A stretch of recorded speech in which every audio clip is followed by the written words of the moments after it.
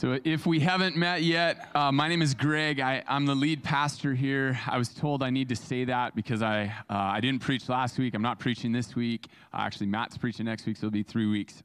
So someone said I need to say who I am. But I'm excited. The reason I'm not preaching today is because Dan Stevens is going to preach our passage for us today. Dan, come on up. Dan and Skylar have been a part of our church for several years now, and sadly, they're moving to Arizona April, I think, 8th. April 8th, with Keaton and Sawyer, their kiddos.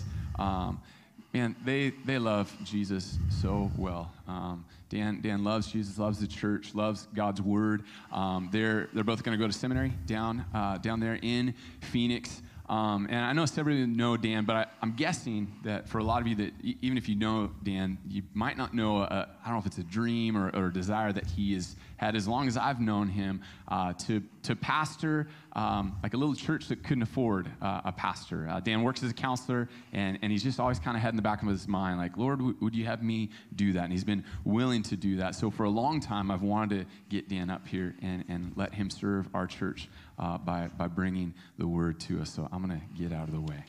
Awesome. Thank you, Greg. All right. Well, our text this morning is Acts 4:32 through 37. We're continuing on in the series in Acts. Now the full number of those who believed were of one heart and soul, and no one said that any of the things that belonged to him was his own, but they had everything in common. And with great power the apostles were giving their testimony to the resurrection of the Lord Jesus, and great grace was upon them all. There was not a needy person among them, for as many as were owners of lands or houses sold them and brought the proceeds of what was sold and laid it at the apostles' feet, and it was distributed to each as any had need. And thus Joseph, who was also called by the apostles Barnabas, which means son of encouragement, a Levite, a native of Cyprus, sold a field that belonged to him and brought the money and laid it at the apostles' feet. Lord, thank you for your word.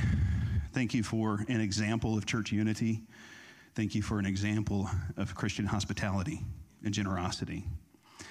I pray that as I dive into this text, that you would take me out of the way, that it would not be my words, but it would be your words speaking through me. In Jesus' name, amen. So I don't know about any of you, but I think our world feels very chaotic today with what's going on in Russia and Ukraine, with Putin invading Ukraine, with inflation, with gas approaching $5 a gallon, and in some places over $5 a gallon, with food getting more expensive. I think it's appropriate that Ron asked us last week, how do we live in this situation? Do we live out of fear or do we live out of faith? Because fear feels really natural, even though faith is actually the right response. Our nation is very divided today. Republican versus Democrat, mask versus no mask, vaccines versus no vaccines. And I know that this is going back a little bit because of the pace of the 24-hour news cycle, but Black Lives Matter versus All Lives Matter. And in this context, the church feels very divided. Should we engage in politics or not? Should we be gospel-centered or should we be gospel-consistent? And I think this text offers us some suggestions and some guidelines for how faithful Christians can respond to the chaos and disunity in our day. Now, the full number of those who believed were of one heart and soul. I don't know that I've ever been a part of a church that it could absolutely, truly be said that church was of one heart and soul. I am happy to say I think that Harvest, this church, has been the closest thing I've experienced to that. But we're not perfect either. We grow, we change, we learn. So when we read this of the New Testament church, we should not idealize the New Testament church as perfect, because in the next passage, we're going to learn that they had some problems. But anytime that we see an indication of unity of the body in the Bible, we should take note.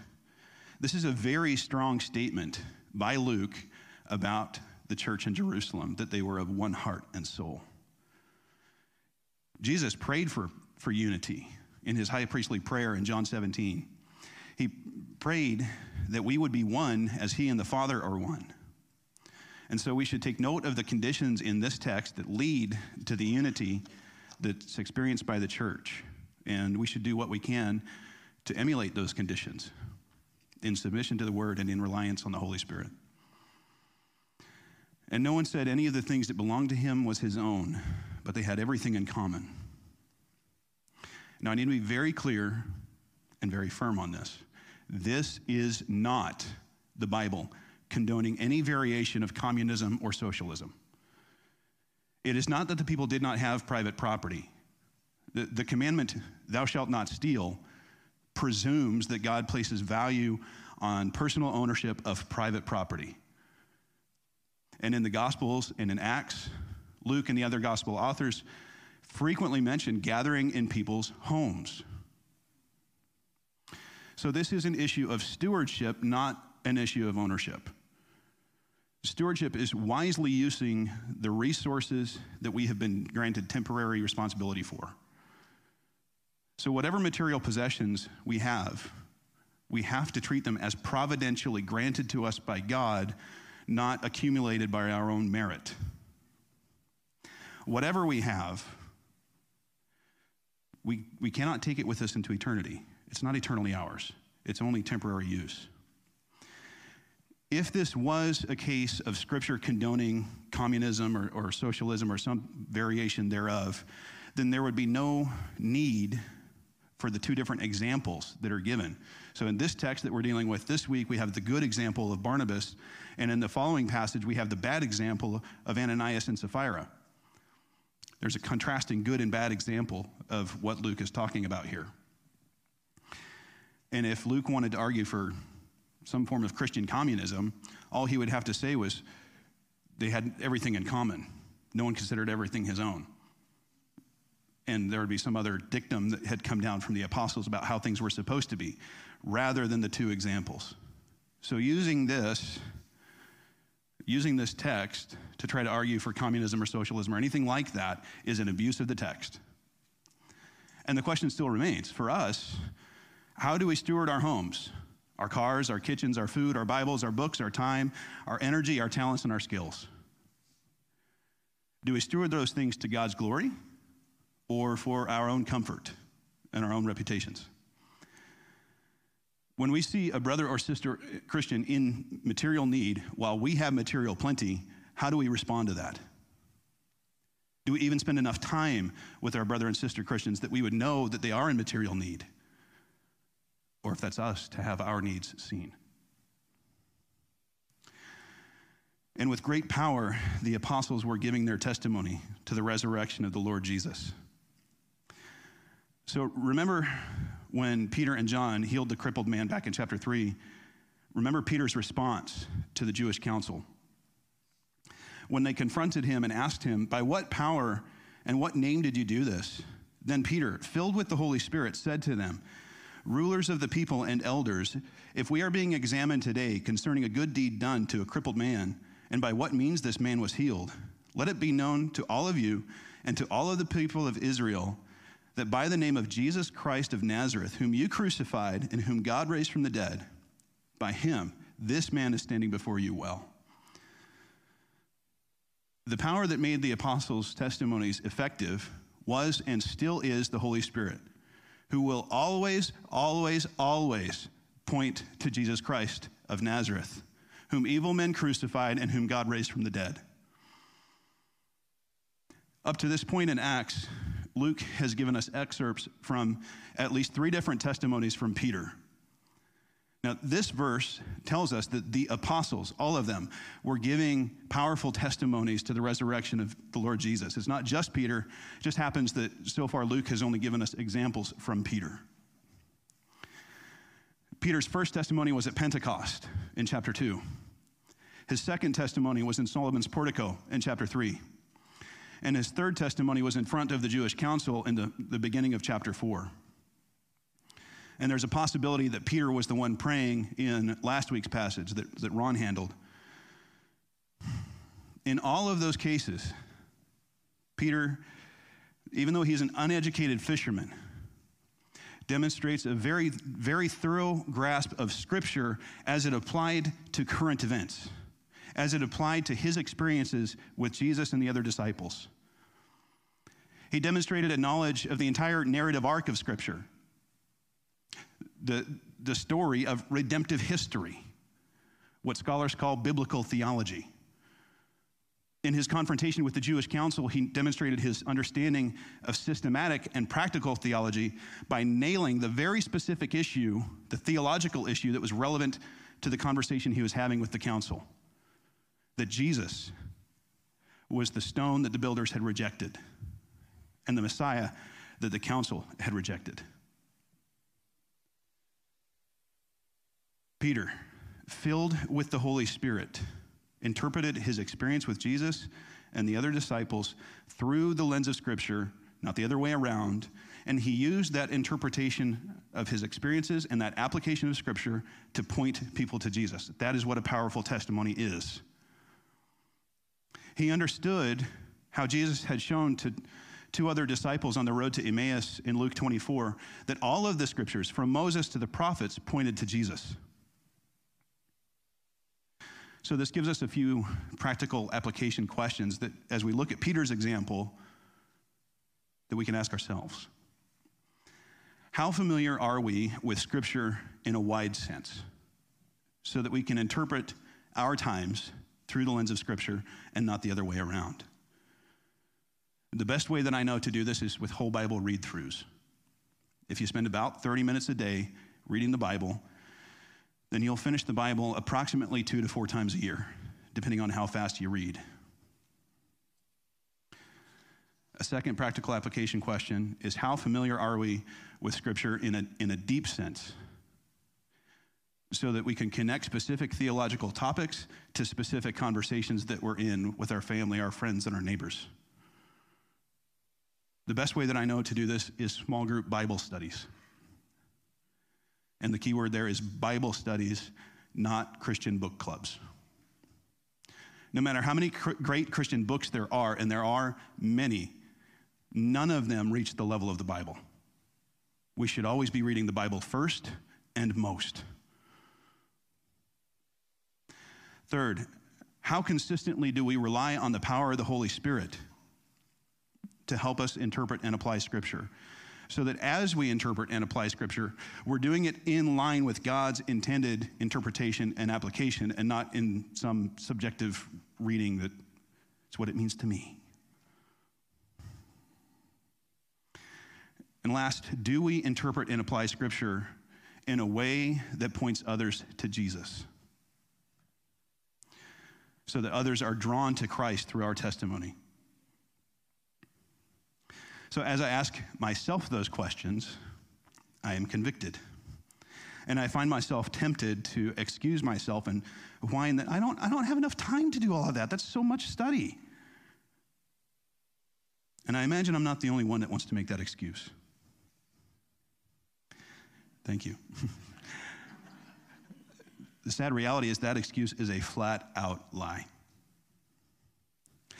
In October of 2019, the Washington Post published an article titled, "Actually, You Do Have Enough Time to Exercise, and Here's the Data to Prove It." So here's some key statistics from this article. Women, on average, spend 2 hours and 55 minutes entertaining themselves on their screens. Men are doing no better, and in fact worse, at 3 hours and 31 minutes. And when I checked my own digital well-being report on my Android phone, I found that in this last week, I spent an average of 3 hours and 21 minutes entertaining myself on my screen per day.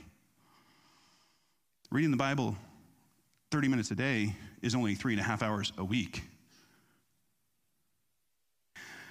Women, on average, spend 2 hours and 90 minutes per day in other leisure. Men spend 2 hours and 1 minute in other leisure. Women spend about 14 minutes a day exercising, and men spend about 24 minutes a day exercising. And while the author of this article was using this information to argue that people do have time to exercise more, I think we as faithful Christians should be using it to say, yeah, you know what, we do have more time for Bible study. After all, while bodily training is of some value, godliness is of value in every way. as it holds promise for this life and also the life to come. 1 Timothy 4:8. Screen time and exercise are not bad in and of themselves within reasonable limits. But the truth is they make no contribution to glorifying God through powerful testimonies. They make no contribution to a church seeking to function as one heart and soul. They make no contribution to overcoming the chaos and disunity of our day. What we actually need is Bible study, both personal and corporate Bible study, that leads us to the right Christ and to the whole Christ so that we can give powerful testimonies that point people to Christ. That is what will help us to face the chaos and the disunity of our day. And I'm not trying to beat anybody up. I am convicted in this as well, and I shared my own not very impressive performance. Here's what Psalm 1 says, and this, I think, is an invitation. Blessed is the man who walks not in the counsel of the wicked, nor stands in the way of sinners, nor sits in the seat of scoffers. But his delight is in the law of the Lord, and on his law he meditates day and night. He is like a tree planted by streams of still water that yields its fruit in season, and its leaf does not wither. In all he does, he prospers. The wicked are not so, but they are like chaff that the wind drives away. Ultimately, Psalm 1 is speaking about Christ, speaking about Jesus, but it can be true of us in smaller ways. And those small ways that it's true of us all point to Christ. And I don't know about you, but in the world we live in right now, it sure sounds good to be like a tree planted by streams of still water. And great grace was upon them all. Luke doesn't really tell us what he means by great grace, so we need to use a little bit of biblically informed and scripturally bounded imagination. Imagine being Peter. Imagine that you had been the one who denied Christ 3 times during his trial. And then a few weeks later, you're looking him in the eyes, and he personally, directly forgives you, and then commissions you to be the first apostle. A few weeks later, you're so filled by the Holy Spirit that you give the first sermon of the New Testament church, and 3,000 people come to Christ. And then a few weeks later, you're used by God to heal a crippled man. And when you're confronted by the Jewish council, the PhDs, the leaders of the day, even though you're an uneducated fisherman, they don't know what to do with you. And whatever great grace felt like, I guarantee you that Peter had some certain taste of it. Imagine that you were one of the rioters in the crowd on the morning of Jesus' crucifixion. You start by saying, no, release Barabbas, the murderer, instead of Jesus. And then a few minutes later, you're yelling about Jesus, crucify him, crucify him. That was about 3, maybe 4 months ago. And now today, even though everyone knows what you did then, you're a part of this church that is so unified that Luke says they are of one heart and soul. What would that flavor of great grace taste like? Imagine that you had been a faithful Jew. You'd grown up watching and waiting for the Messiah. Your grandparents watched for him but didn't see him. Your parents watched for him but didn't see him. And now you have become convinced that it's this Nazarene carpenter named Jesus. And you are one of the 120 in the upper room at Pentecost. And you're now seeing God's kingdom come and be built and seeing daily God add to their number. And you're part of this hyper-unified church body. Imagine what that flavor of great grace might taste like. This great grace was a result of being deeply and widely grounded in Scripture, relying on the Holy Spirit and testifying about Jesus. If that kind of great grace were to fall on a church today, I imagine that every member of that church would report at least 4 experiences. First, a sense of the glory of God and the glory of God's grace in forgiveness. Probably something along the lines of what Paul describes in Ephesians 1, 3 through 6. Blessed be the God and Father of our Lord Jesus Christ, who has blessed us in Christ with every spiritual blessing in the heavenly places, even as he chose us in him before the foundation of the world, that we should be holy and blameless before him. In love, he predestined us for adoption to himself as sons through Jesus Christ, according to the purpose of his will, to the praise of his glorious grace with which he has blessed us in the beloved.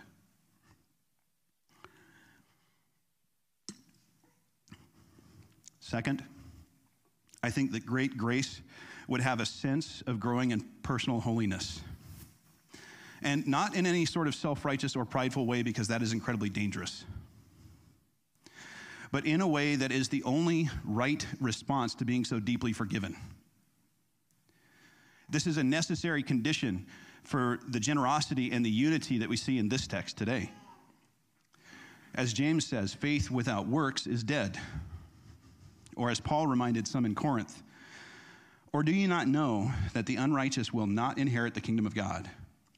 Do not be deceived, neither the sexually immoral, nor idolaters, nor adulterers, nor men who practice homosexuality, nor thieves, nor greedy, nor drunkards, nor revilers, nor swindlers will inherit the kingdom of God.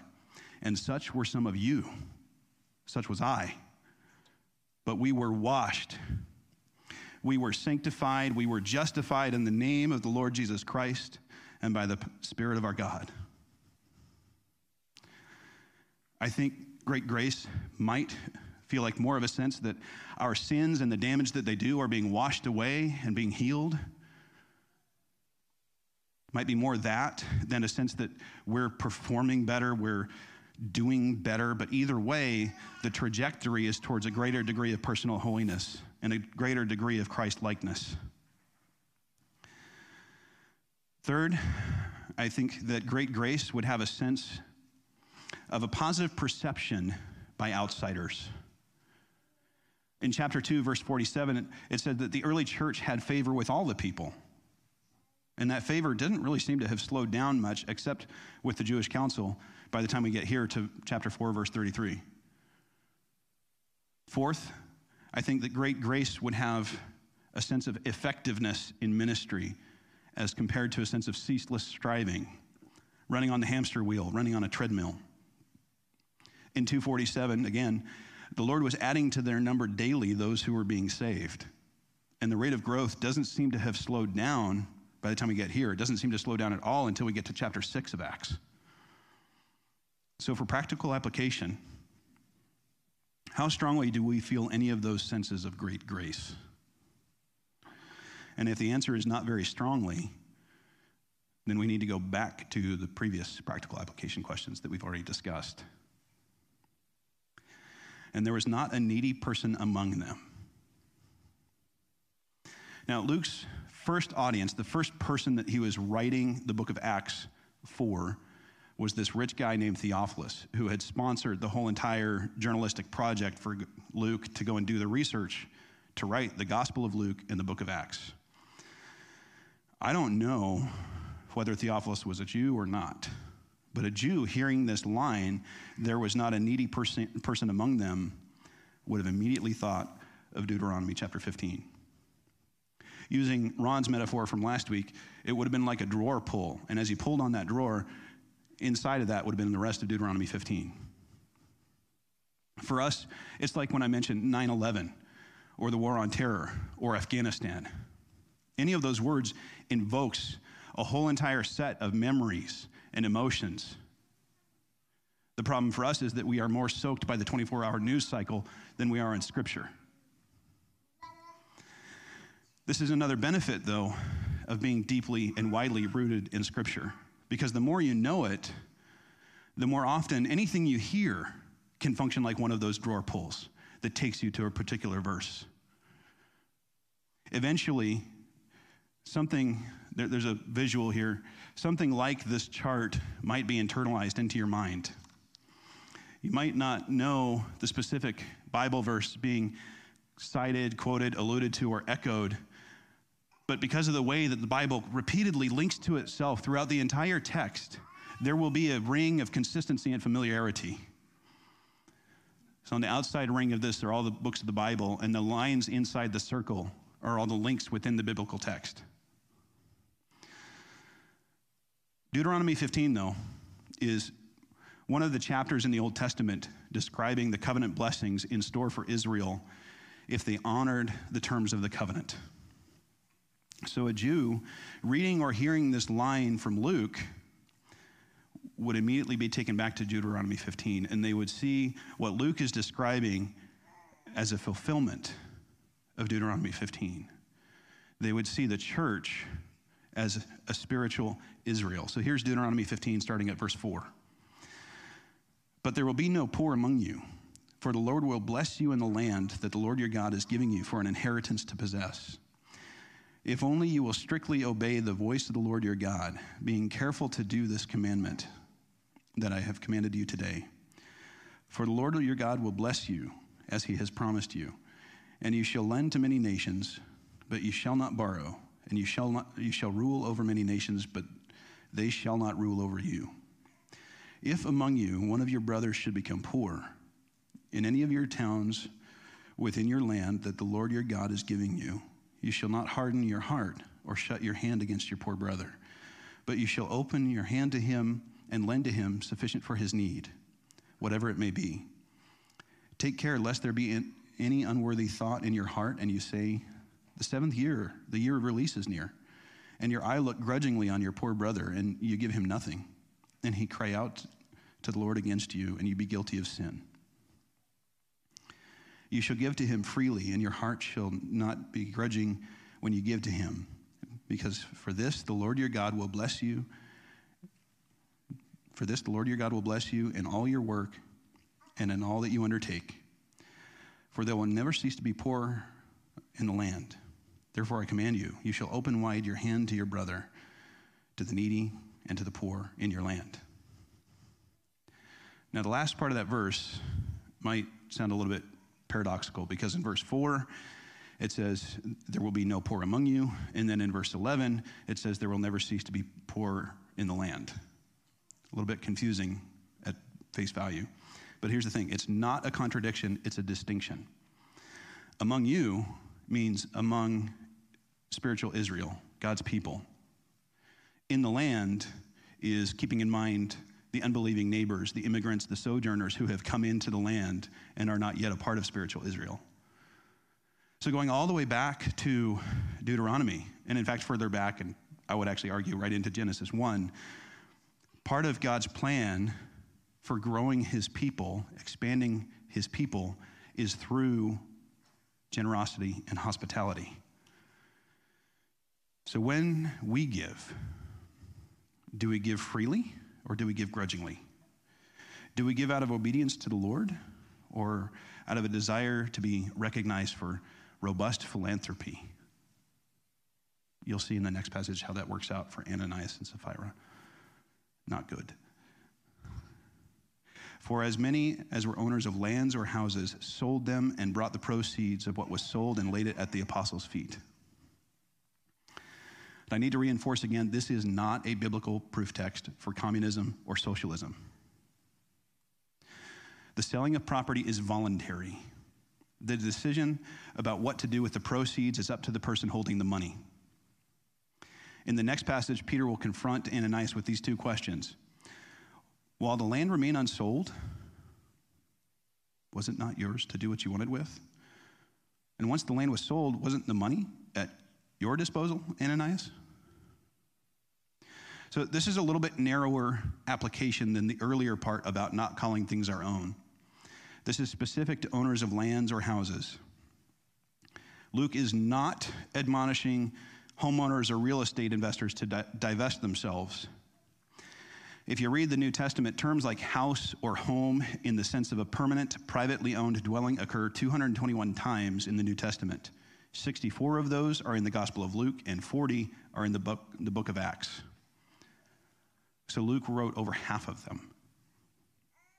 What Luke is doing is reminding a segment of the population who is well off in any generation to not neglect the poor, and instead to be generous. Now, I don't know for certain, and I'm admitting some speculation here. I think that some of the money that Theophilus used to sponsor Luke probably came from real estate. It doesn't tell us that. We know Theophilus was well off. And whether I'm right or wrong, what Luke is doing here is not holding back, even with his rich sponsor. So wherever Theophilus' money came from, Luke is being just as blunt with him as he is with everybody else. Wherever Theophilus' money came from, the point of open-handed, free, and joyful generosity is loud and clear. If you have not already read them, I highly recommend the books. These are two good Christian books that are worth a Christian book club around. The Gospel Comes with a House Key by Rosaria Butterfield, and The Simplest Way to Change the World by Dustin Willis and Brandon Clements. Rosaria Butterfield, if you didn't know, was a militant atheist lesbian, used to be a professor in some liberal university, but she was brought to Christ through the hospitality of a local pastor who invited her into his home. She was saved from her militant atheist lesbianism, Christ-hating, by Christian generosity and hospitality. That is a powerful testimony. So for us who are not homeless, whether we're renters or homeowners, what do we do with our homes? What do we do with the space that we live in? Do we steward those spaces to God's glory? Or do we think of them as a retreat from the chaotic world where as soon as we can, we go and hide, we lock our doors, we close our blinds, and we hide from our neighbors? We don't even know our neighbors beyond waving to them when we take the trash out or go out to get the mail. Or do we invite our neighbors into our homes? Do we invite them over for dinner? Or just to hang out for the weekend? Many of our neighbors may not come to church with us, but many of them might come into our home and spend a day with us. Just hang out and talk. Play card games, play board games. They might come over for dinner. And after enough of those episodes, they might come to church with us. For us who have owned and sold more than one home, or perhaps are landlords, what do we charge for rent? Do we get as much as we can following inflation, penny for penny? Or do we keep it reasonably affordable so that someone who needs a home can get a home? When we sell our homes, what do we do with the proceeds? Do we turn them all over into the next investment? Or do we try to make some kingdom investments? And it was distributed to each as any had need. This is a kingdom investment. This is what Luke is encouraging us to do with our extra resources. The fact that the money was faithfully and effectively distributed to each as any had need is, in my opinion, one more point against using this text to argue against socialism or communism. It doesn't take much of a study of history to see that socialism and communism actually increase the neediness of the societies they claim to serve. And even our own government entitlement and public benefit programs are extremely vulnerable to fraud and graft. And I want to be clear, I am not trying to make a political statement. I am trying to faithfully handle this text. I'm trying to be faithful to Scripture. You see, when the church functions in the way that it is supposed to, the government has no place in providing welfare. There is a role for government. Look at Romans 13 and 1 Peter 2. There is a role for government. It is not this. God told Abraham at the beginning of the covenant society, he told Abraham that he was going to be blessed in order to be a blessing to all nations. Now that blessing has its ultimate fulfillment in Christ, but every act of generosity or hospitality from God's people is a small fulfillment of that blessing that God told Abraham about in Genesis chapter 12. And every small fulfillment of that blessing points to the ultimate fulfillment of that blessing, which is Christ. If one of God's main tools for bringing others to him is through the generosity and hospitality of his people going all the way back to Abraham, then why would we ever abdicate the responsibility for the welfare of our neighbors? Why would we ever abdicate that to the state? The state does not evangelize Christ. The state evangelizes the interest of the state. Only the church evangelizes Christ. So how do we take back the ground that we've lost to the state in 2022? Christian generosity and hospitality is the simple answer. And I can say, yeah, go be hospitable, go be generous. But how do we know who or what to be generous to? In our church family meeting here a couple of weeks ago, Greg told us about the Compassion Fund here at Harvest. Now, if you didn't already know, you can donate directly to the Compassion Fund. 50% of the money in that fund is set aside for members of the body of Harvest who are in need. 50% of that fund is set aside for members of the community who are in need. And something I thought was interesting is that whenever someone in the body of Harvest has been in need, it's usually not been the person in need that alerted the church to the need, but some other brother or sister who saw the need. So even if you're not someone with extra resources, if you're spending enough time with your brothers and sisters to be aware of their needs, you can be a part of generosity and hospitality